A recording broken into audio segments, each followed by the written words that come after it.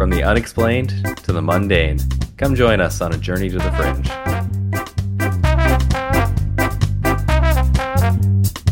Hello and welcome to Journey to the Fringe, the ingrown hair of a well-kept beard of normalcy. We are your hosts, some of whom may be dealing with facial hair issues, Taylor and Chelsea. And today, Chelsea has selected to not tell me what we will be talking about. So I just have to, at this point, just turn it over to her because I'm out of words. That is what I selected. Hard. Yeah, words are particularly hard for us sometimes. Or easy. I feel like I'm always keeping the topic back from you these days. But I want to see, in normal fashion, if you can guess this week's topic. Here's your hint. And everyone can play along with us as well. So long as you haven't read the title properly of this episode. Exactly. Maybe I won't give it away in the title. If you've just naturally flowed into this episode from another episode and haven't looked at your phone since. Yeah, don't look at it. And boy, are you, it's probably we have too a late. niche audience. Okay, this episode is about a type of witch who is not a healer, but rather has the supernatural ability to turn into, possess, or disguise themselves as animals, aka a shapeshifter. Is it a skinwalker? Yeah, you got it. That's it. You heard it from Taylor, who had no idea what this episode was about. That's right. This week's episode of Journey to the Fringe, we get the immense pleasure of finally talking about skinwalkers. The Navajo have some of the most interesting lore surrounding skinwalkers, pretty much exclusively because it's their lore. The Navajo are part of a larger cultural area that also includes the Pueblo people, Apache, Hopi, and Ute, and other groups that also have their own versions of the skinwalker.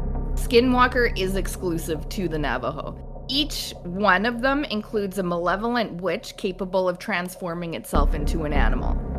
With that being said, I do need to acknowledge first and foremost that I'm not First Nations. The Skinwalker is very much Navajo lore, it's particularly taboo to even talk about the Skinwalker or even say its name. Nor do they like talking, especially with those who are outside of the Indigenous community.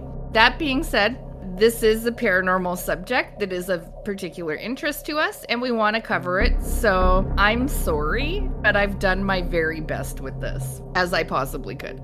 I also must disclose at this point that there are going to be some really good words for pronouncing in this episode.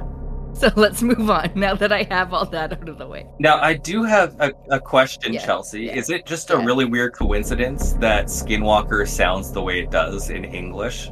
And seems to, I'm assuming that's the native name for it, correct? No. And that's literally my next sentence. Okay. I'm not sure, actually, where Skinwalker comes from. That word. So maybe they just gave it a name in English? I don't know. That would be just speculation on my part. But they do have a word for it in Navajo. Okay, and it's not just a direct translation that comes to Skinwalker, No. Okay. Okay, I'm about to enlighten you. Here's my next sentence. In the Navajo language, the Yi Naldushi, which literally means with it he goes on all fours, is one of several varieties of Skinwalker. Specifically, they are a type of Antigehini. I don't actually know how to say that, and it is some letters that don't look like they go together. So I do apologize. I hate doing this, but I'm sorry. That word means practitioners of witchery. They are people who have received supernatural power by breaking a cultural taboo. Upon the initiation of the Antigehini, a person is said to gain the power to become a Chelsea, just how do you spell this? A with an accent, N-T apostrophe, I think that's J-J-H-N-I-I. H. Oh, okay, that's not as easy as I thought it would be. No. Are you sure you didn't mean Anthony? Because my search result asked if you like to write Anthony. No, actually, now that I look at it, it is Anthony. Anthony. Kidding. I mean, we are such good pronunciators that it wouldn't surprise me if it was Anthony.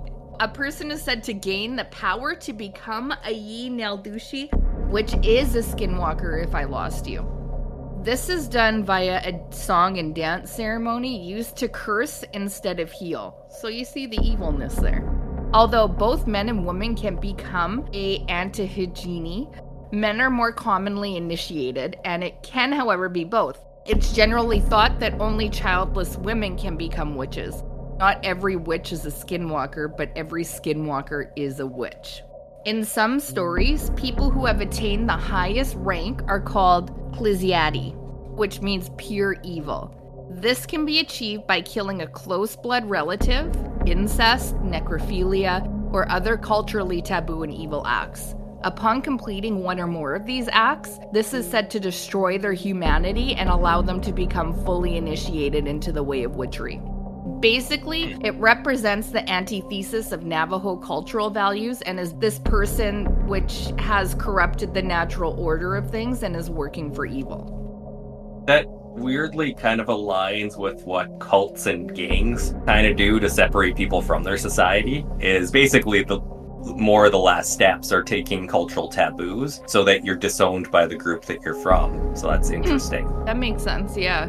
I guess it would, you see that in a lot of tales. I think we've addressed it in the past as well. For things that are outside of cultural norms, they make up different creatures and stuff like that to warn against it as well. This is a little bit different, but you do see that a lot.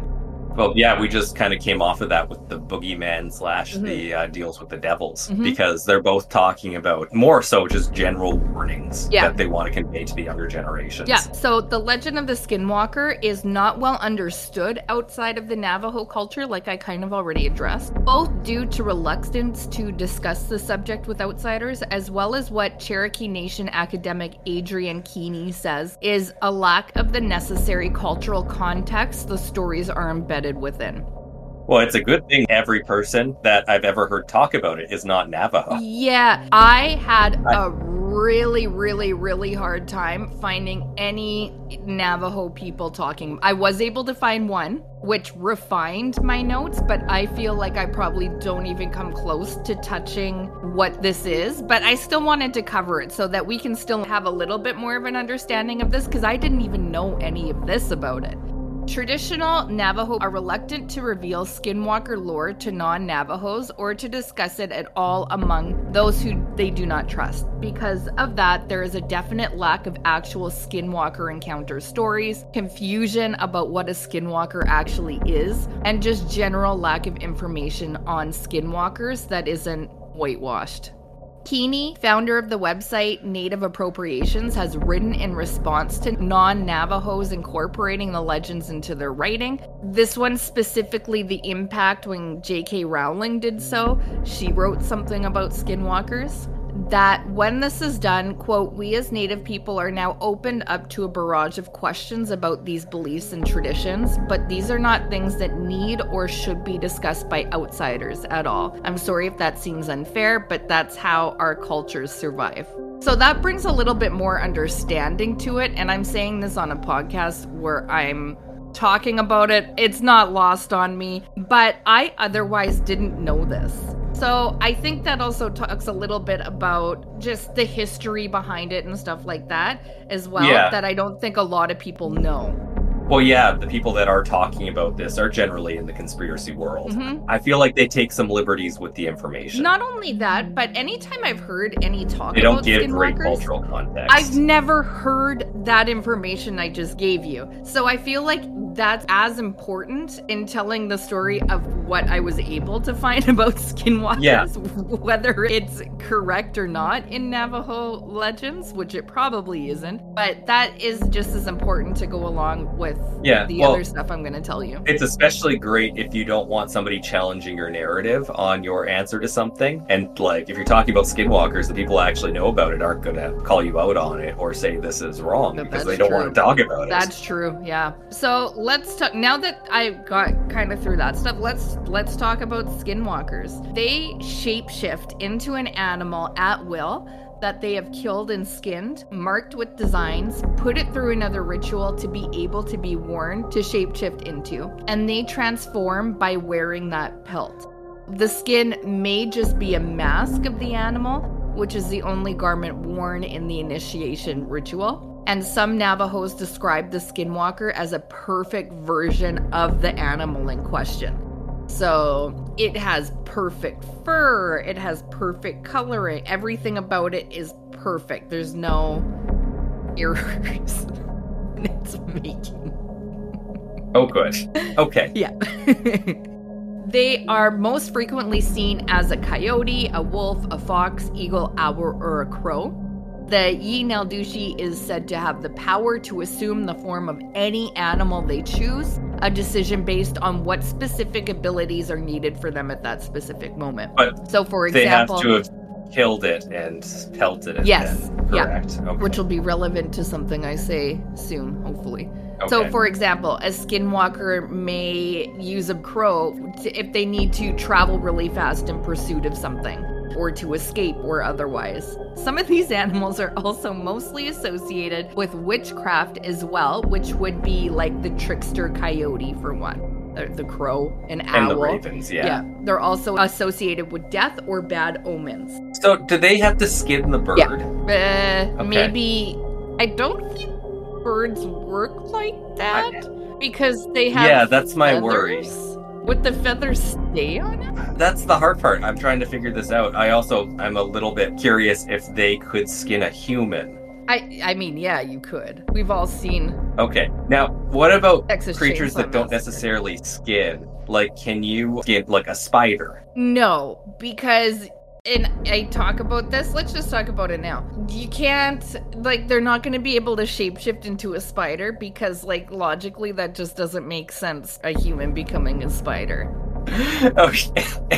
That's the ridiculous part. Okay. Yeah. It's just logical. Okay, but, like, arachnid size. No, like, you couldn't. No. Okay, it's just not logical. No, it's not. Gotcha. It's too tiny. I mean, a bird, What about a maybe. turtle? What about a turtle? No, too small, maybe, because a turtle would be the size No, of turtles can be huge, but Yeah. like you don't really skin You can't it. skin it. You just, like, steal its shell. Yeah. Okay. Yeah. So, blah, blah, blah. Bad omens. And just sorry, a little bit more along this line of reasoning I'd like to discuss. They're just located here, right? So there hasn't been like a rise in the last 50 years or so of travel for the purpose of gaining like exotic powers for skinwalkers. No. All your Like going to Africa and getting some lion skin.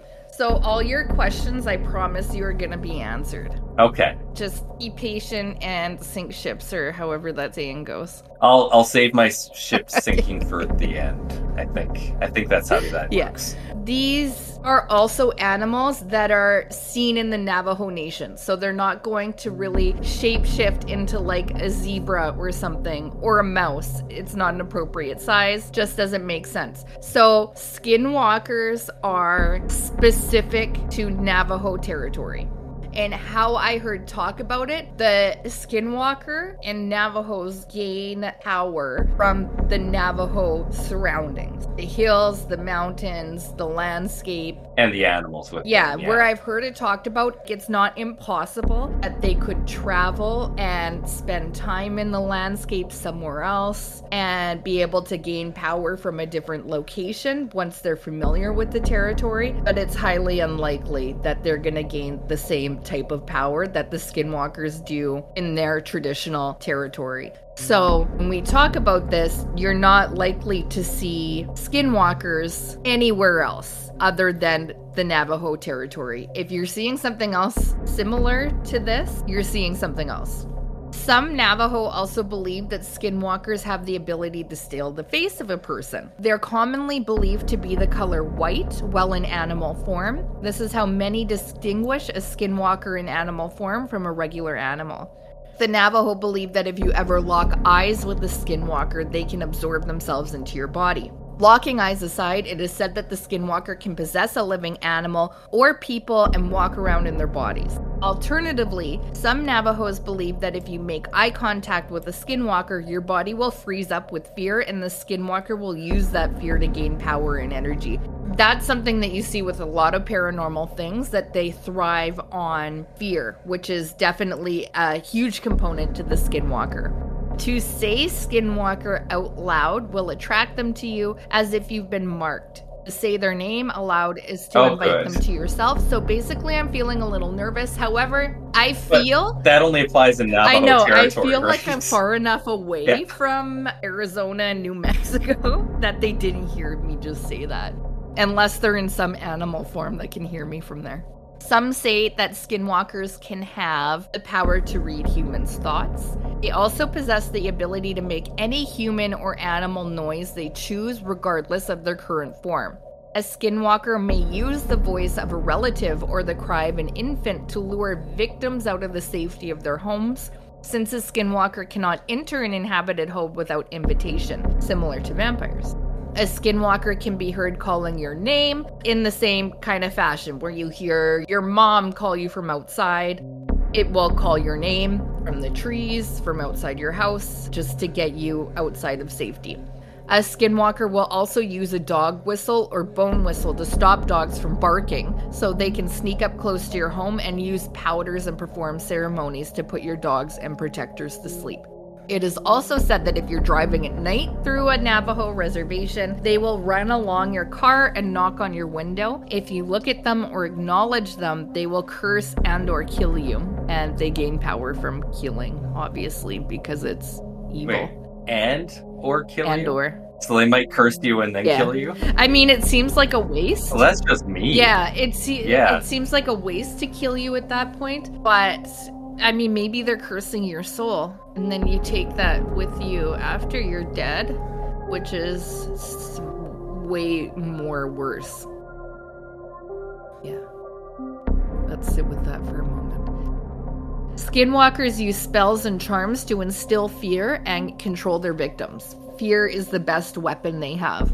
Skinwalkers use natural-based elements as weapons. They're grave robbers. They dig up bodies and use the bones as knives, darts, whistles. They grind up bones to make a powder which they would use to paralyze you and blow the powder into your face to curse and kill you. They'll use decaying flesh as a poison to inflict sickness. Skinwalkers have been known to find traces of their victim's hair, wrap it around a pot shard, and place it into a tarantula hole. I'm not sure what that does, but they do that. It sounds bad. It does sound really bad. A skinwalker can use anything of personal belonging and use it in ceremonial rituals against the person they are doing evil against. Even live rattlesnakes are known to be used as charms by the skinwalker. And kind of like I was saying earlier, they're super fast. So there's reports of people driving 100 plus kilometers an hour in the middle of the night, and skinwalkers have been spotted running with the vehicle. Not to be confused with the skinwalker, some medicine men are said to be in tune with the flow of nature, so that they would often take the form of a sacred totem animal. Totem animals are kind, gentle animals that have grown on humans so much that they acquire a sacredness and are honored with dances, music, and artwork. Medicine men practice healing, blessings, and the removal of curses, whereas a skinwalker seeks to harm humans, lay curses, and practice evil whenever possible. So, huge difference between the two. Distinct difference between medicine men and community healers. They're positive. Witches are seen as evil, performing harmful ceremonies and manipulative magic in a perversion of the good works medicine people traditionally perform. In order to practice their good works, traditional healers may learn about both good and evil magic in order to protect against evil. But people who choose to become witches are seen as corrupt. Well, sightings, you ask? Of course. I was able to find a few. However, in putting this together, I did notice a few things in my long search. This took me a while. Number one, Indigenous people will usually not comment on this. Number two, I found a lot of encounters that were not skinwalkers, according to what I just told you. And we're probably more leaning towards a crawler. Crawlers being, we talked about it on one of the Halloween episodes, crawlers being mimics who are lanky and all fours and up on hind legs, super creepy kind of things.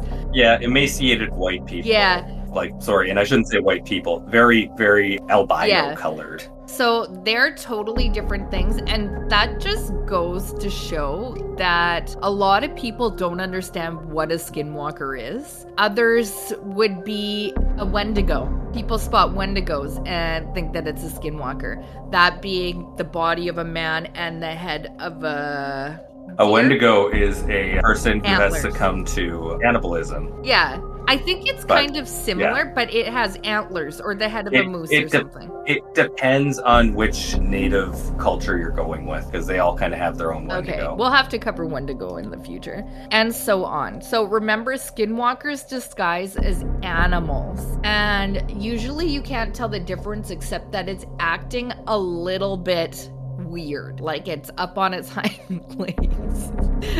That's more than a little bit weird. I mean, depending on the creature. True. I mean, the coyote, I'd be a little creeped out if it was just like walking around on two legs. Yeah. It could be. But bears do that. They look creepy, true. But they do and they look like they're humans in costumes. So they're butt flat. Yeah.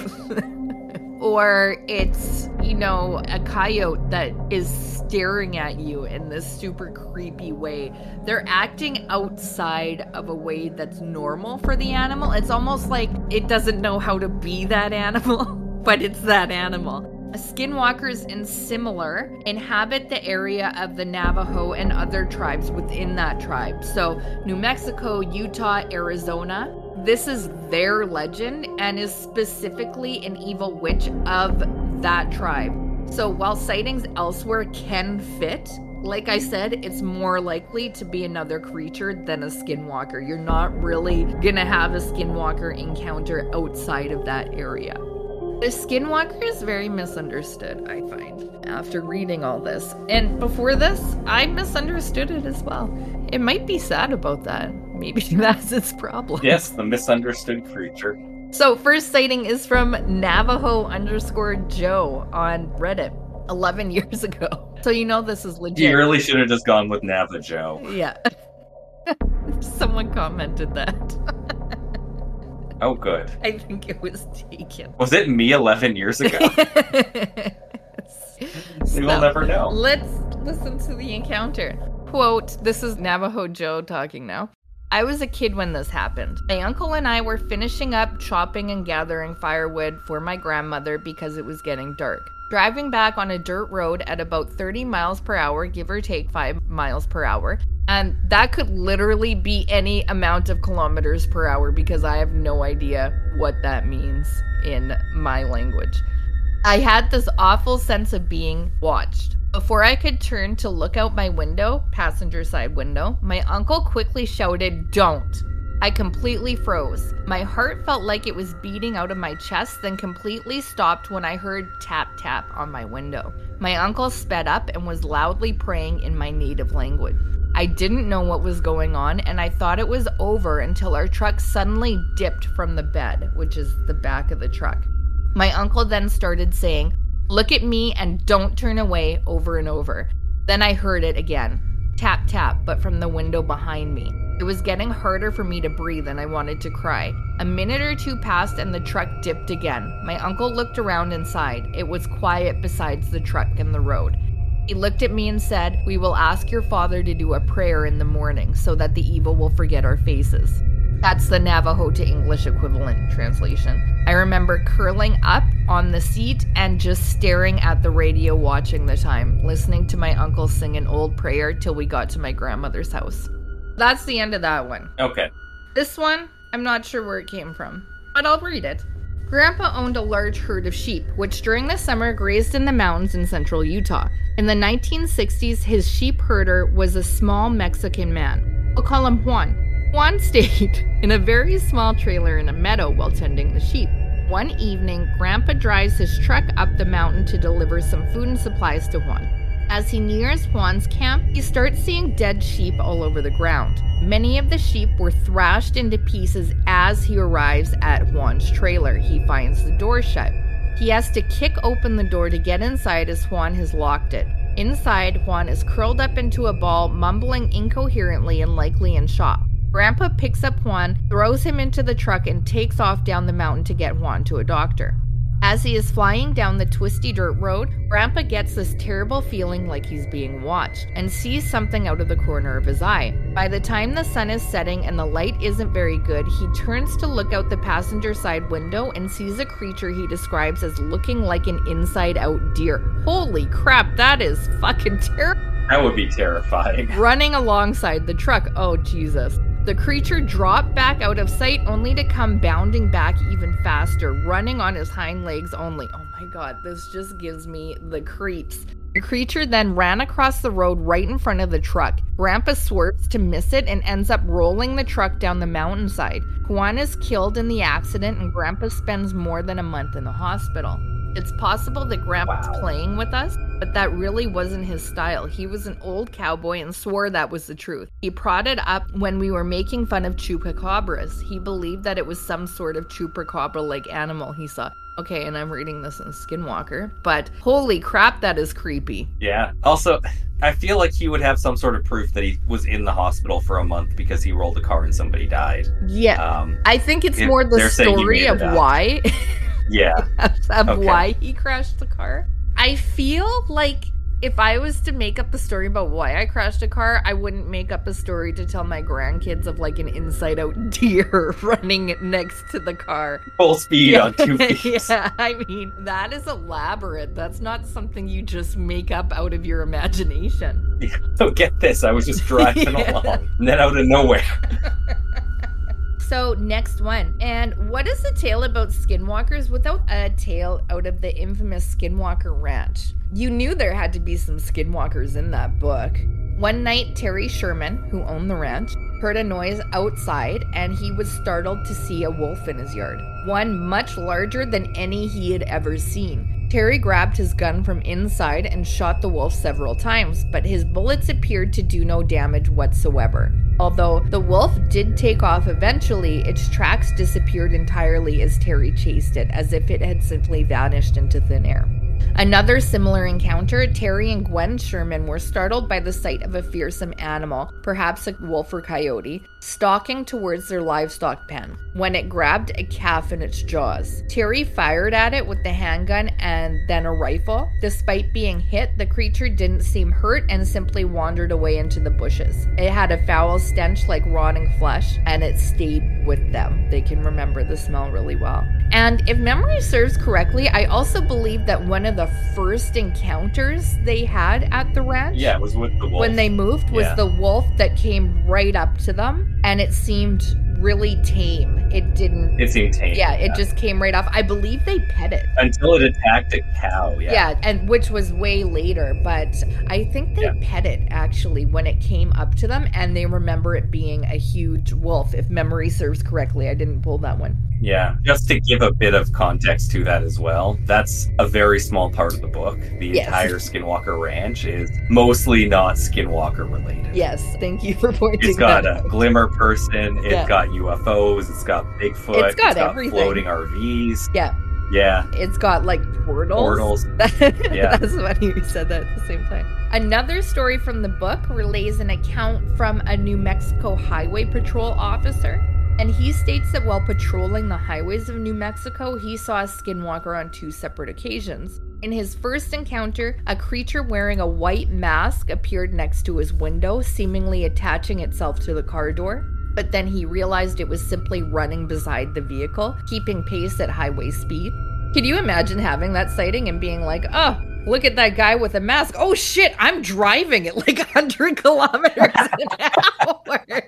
What the fuck? Why is that guy just standing there? No, he's moving. Hey, I'm moving. I'm driving. I'm driving. I should pay attention. The way that's it's a good thing the cops aren't pulling me over. Okay. I just picture him with like an iPhone in his hand, like scrolling.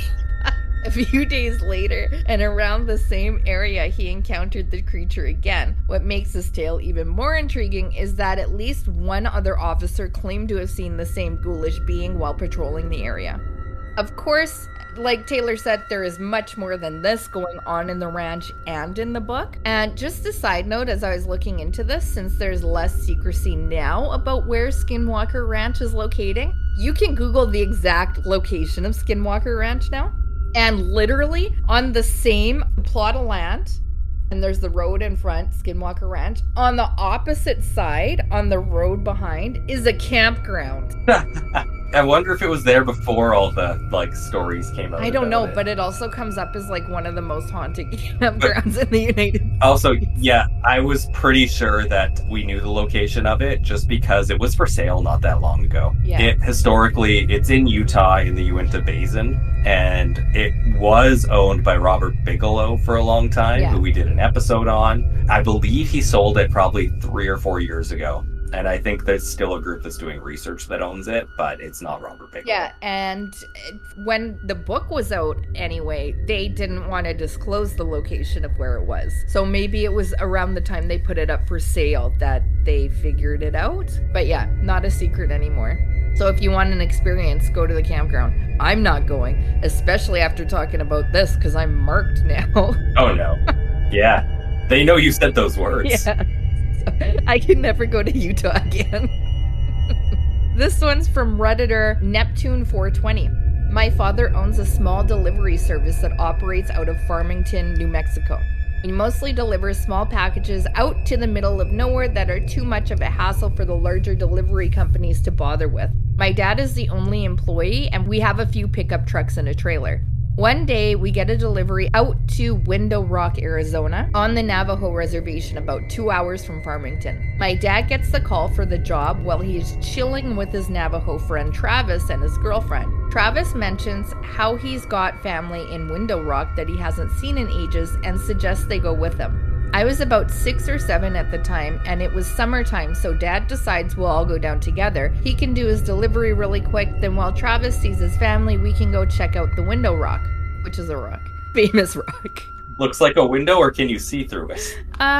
Yes. Big rock face with a large hole in it that goes to the other side. Pretty cool. Oh, okay. Yeah, so it's exactly as it sounds. We had to convoy in separate trucks since my dad's was loaded down with freight. We decided to bring along some walkie-talkies, she calls them talkie-talkies, so we could communicate with one another. We spend our time in Window Rock. Everything is generally uneventful, and we start heading home to the old highway with my dad and I in front, and Travis and his girlfriend in their truck behind us. I honestly don't remember most of the Window Rock trip, but this part I can never forget. We were somewhere on the highway between Window Rock and Gallup, New Mexico. It had just rained earlier in the day and the road was kind of slick, so we were taking it pretty slow. On the left of the highway, there is nothing but sandstone cliffs, and to the right there's a huge field separated from the road by a small barbed wire fence. We crest the top of this hill, and down at the bottom of the hill we see what appears to be a very large dog sitting back on its haunches in the middle of the road facing the cliffs.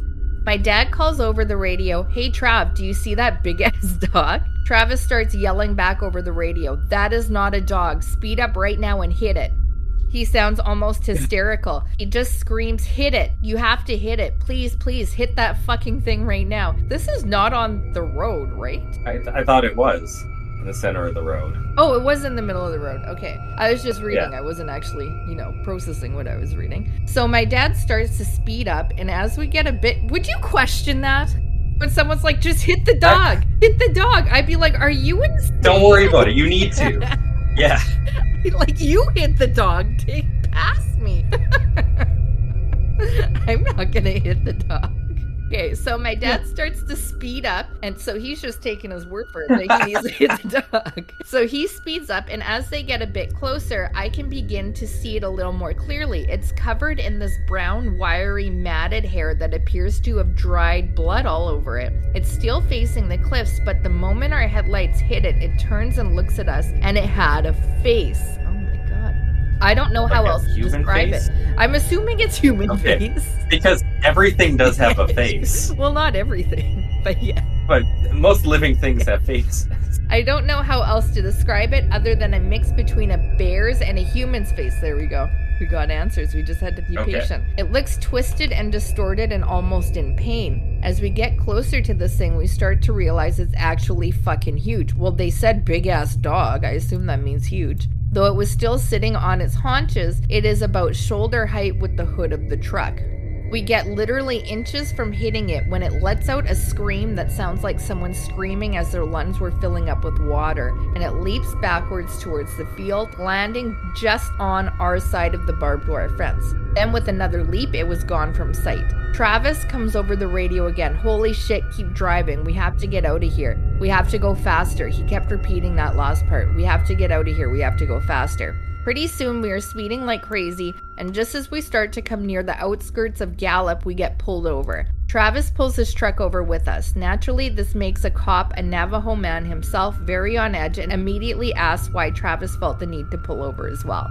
Travis says, "We just saw a skinwalker a few miles back and it's been following us." The officer immediately turns white, stammers something about verbal warnings, gets in his car and takes off. We do the same. We didn't see anything else that night, but when we got home, Travis refused to let us leave without taking some kind of Navajo totem thing that was supposed to keep it away. That's another thing. I didn't put it in here, but that's another thing that once it kind of sees you, it's got a mind for faces, right? Where it's kind of like, those people who they'll remember meeting you, they don't know your name. Yeah. They've just got, those people. Spend forever. Those people are skinwalkers. Searching for your face. This one is from, I love Reddit names, Redditor Iron_Jesus. Anybody that has been on the Navajo reservation has either probably heard of some creepy things or it has experienced pretty creepy things, namely skinwalkers. I have only seen one. Here's my story. I come from a small town in northern Arizona that's sandwiched between the Paiute Reservation to the north and the U.S.'s largest Navajo reservation to the south. My high school being so small, a 1A high school that has on average 80 students enrolled every year, always had to travel south about 5 to 10 hours one way to play another high school in any sport. I mean, why would they do that? That's a lot of travel. This means that we traveled a lot on the Navajo res, and we usually stayed at hotels when we would head out to play and come home in the morning, but this trip was a little bit different. I remember the basketball coach saying that the school didn't have enough money to put up the teams in a hotel that trip, so we were going to be on the road for a total of about 12 hours. I was the only male senior to play basketball that season. Why is he traveling then? He's the only basketball player. And he's traveling to play other teams. We had just got done playing our game and headed home on our bus. This doesn't even make sense. Big Blue, which is their bus. We were headed out and it wasn't long, about 2 hours of driving before we had entered the res. By this time, everyone was asleep, with it being about 2 in the morning. When we had crossed the res's border, I noticed the bus driver had sped up and was now going about 85 miles per hour. I thought this was a little weird because he never exceeded the speed limit, at least not in my high school career. For some reason, I couldn't fall asleep like the rest of my teammates, and I just sat at the back of the bus staring out across the desolate desert landscape that was lit up by a full moon. That's never good. As I looked out, I could see a figure running towards the bus at an angle of pursuit and keeping up with the bus at 85 miles per hour. As the figure got closer, I saw that it was a humanoid form. As a matter of fact, it looked exactly like a human, only the face was painted half black and half white with glowing eyes. Glowing eyes like a rabbit's eyes reflecting light from a spotlight. I immediately thought, holy crap, it's a skinwalker. The skinwalker ran up to the edge of the road and just kept up pace with the bus, hurdling sagebrush and rocks while staring at me. After I made eye contact with the thing, I could not look away. It was as if something was holding my head and eyes in place. The skinwalker just smiled at me, this inhumane smile that went ear to ear, showing crooked yellow pointed teeth. I felt like I was going to throw up and I was panicking through the whole ordeal. The skinwalker started to crumple down onto all fours, still keeping up with the bus. I could see his bones crack and reform. Hair started appearing all over the skinwalker's body, and in about 3 seconds was now a coyote, and it ran off back into the desert out of view. As soon as it was gone, I ran to the onboard bathroom and puked a mixture of food and blood. That's a nice detail. I didn't want to tell anyone for fear they would think I was crazy. I confided in my Navajo friend. She told me that I needed to see the chief, who also happened to be a friend of mine, and get a blessing. I saw him the next school day in the parking lot. He just came up to me and mumbled something in Navajo and waving a feather scepter-like thing. Turned around, got in his truck, and drove away. To this day, I haven't seen another skinwalker. I feel like he got scammed. It might be due to the fact I moved away from the town in the res, and if I do have to go around, I go way around. Comment? I want to make sure that I understand the story. So it's the middle of the night. and this guy comes running up 85 miles an hour, looks in the window, smiles, turns into a coyote and runs away. Okay, like just booking it, and then looks at that guy and smiles. And walks away. No, you got it. And he was the basketball team, so I assume he was the only one on the bus.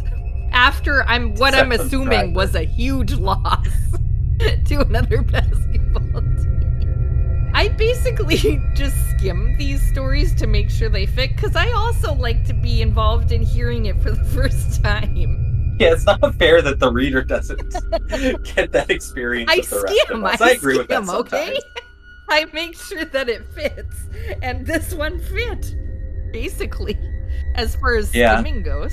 I'm really worried that the chief isn't taking his role seriously, though. Like, it seems like that kid got scammed. Oh, yeah. Like, school parking lot feather and I've never heard of a feather scepter. I can only imagine what that is like. Okay, this one's from Redditor Endulos. I was told this story once. My dad isn't a bullshitter or a liar, so I know this story is true. I'm going to assume it's his dad's story, and he's not just telling us that his dad is not a bullshitter. Here, his story continues. It was the very early 80s, and my sister, who lived in Toronto, came down to visit our parents for a weekend. She was staying at a friend's house who loaned her car, so she could come out. After her visit, she left a little after 9 p.m. She got maybe 7 to 8 miles away when the car broke down. Thankfully, she broke down in front of a friend of the family's house. They let her in to call Dad, and Dad came to get her. The family said she could leave the car in the driveway for the night, and my sister decided to just stay at my parents' for the night. It was now a little after 10 p.m. and pitch black in late November. While my sister and Dad are driving back to the house, and they pass through a heavily wooded area. Out of nowhere, they hear an incredibly fucking loud, inhumane scream that was heard over the engine, them talking, and the radio. Dad slammed on the brakes and they both started freaking out when suddenly a 6-foot-tall coyote walking on 2 legs with a black and white striped tail appeared on the side of the road and proceeded to walk in front of the car. As soon as it passed, that same scream played again, only this time 10 times louder. Dad slammed on the accelerator and they got the fuck out of there. It was never seen again. That's the end of the story. And to end with, I particularly liked a comment of a Redditor on one of the sightings that didn't make it to my list, mostly because I don't believe it fit as a skinwalker. Ruther Dare commented, quote, "Best advice from an Indigenous person. Don't yell at them next time." Obviously, this person was yelling something at this creature that it spotted. "Stay quiet, stay still, and if you hear your name, no you didn't. If you hear someone calling for help, no you didn't. Oh, and don't whistle at night." He continues on about the whistling. "I was told they will whistle back, and whistling lets them know exactly where you are and which way you're going." And end quote by them. And I think that's just generally good information to have when dealing with any cryptid. In just life, don't help people. Yeah, don't whistle. Definitely don't fucking whistle. Don't whistle, don't help. Somebody says your name, they didn't. No, just keep walking. This is good life advice. Yeah, great life advice. So that's it. That's the Skinwalker, the Yi Naldushi. Any comments? I'm just curious, Chelsea, if they were to open a zoo in Navajo territory, could the Skinwalker take those animals? I guess theoretically they could, because so long as they're there, but you also see it attributed to non-totem, like they wouldn't be natural animals. To the environment too, yeah. It seems like they take their power from things that are within the environment, so... Yeah. I mean, theoretically, they could, definitely. In one that I did listen to, he was Navajo. His name is Shansian Shadow Productions on YouTube. He talked about skinwalkers. He's Navajo. He said theoretically they could shapeshift into something else. Like I said earlier, if they, say, went and were able to acclimatize to a different landscape and gain power from that particular landscape. So I'm thinking, yes, technically they could. Okay. Would they want to? I don't know. Yeah, they seem too traditional. Yeah. Okay, and my second question, which is a little more realistic, but likely has equally vague an answer. So, like, borders are arbitrary. We've put them there. Yeah. just for reasons that aren't cultural in nature for the people who particularly inhabited the region before we got there. Yeah. So are there stories south of the border into Mexico? Because that would also, I believe the Navajo would go into Mexico. I don't believe they do. Okay. But they would culturally be close to whatever would be below them, too. Because like we said, like the Apache and whatnot, and the Hopi have similar stories. Yeah. But I understand it'd also be very hard to know much about it. That's the Chihuahua regions right below New Mexico. Yeah. So I mean, every indigenous, as far as I understand, is going to have their own sort of creature. I believe the Wendigo is more of a Canadian. Yes, because it has to do more with starvation and winter. Yes. Like, that's the big thing about the Wendigo. I don't know where the line draws, because obviously those indigenous don't have the same legend of the skinwalker. So obviously there is some sort of separation. And the Navajo likewise don't have the Wendigo type creature. They have this, though it's not like an equivalent. I wouldn't call it an equivalent. It does extend a little bit more. So the Pueblo people, Apache, Hopi, and Ute, I don't know enough about where their lands. Well, yeah, but it seems to go all from Utah, at least. Yeah. All the way down to New Mexico and Arizona. Yeah. I don't think it just stopped at that border, is what I'm trying to get at. So I would be curious to see kind of what their interpretation is on the Mexican side. I don't know. And like I said, it's like the Wendigo. So I'm sure there are other types of legends that go along. Every culture has their own kind of things that go along with legends, right? So where that border lies, no idea. I'm assuming it wouldn't be a land border. It would be more of a cultural border. Yeah, you wouldn't find the line on the map. Yeah. I think is what you mean. Well, we could maybe, but as far as we could, where they're willing to venture, yeah. And even so, they can leave from there. But it does draw power from the land, so you would think there might be some sort of physical border as well. Yeah. Yeah. That wasn't just much. An interesting thing to think about, I think. No, I didn't there's expect no an answer. Don't worry. It was philosophical in nature, for it was inside our hearts. Yes. Yeah. And with our hearts speaking like that, I think that's a good place to end it. Chelsea, that was a fun episode. Okay, good. Is there anything you wanted to end with? No. Okay. Well, I have been Taylor, here with Chelsea. We are Journey to the Fringe. Thank you all for listening, and we'll see you next week. Bye. Thank you for listening to Journey to the Fringe. If you have liked what you have listened to, please like, share, subscribe, or follow, depending on what venue you are listening to us through. Also, please, if possible, leave a 5-star review, as that really helps us in the algorithms. Should you wish to interact with us, please check us out on your social media of choice. I bet you we are there. And if you really want to communicate with us and give us ideas for new episodes, or tell us that we're wrong and terrible, either way, please send us an email at journeytothefringe@gmail.com. For now, I'll see you in the next episode.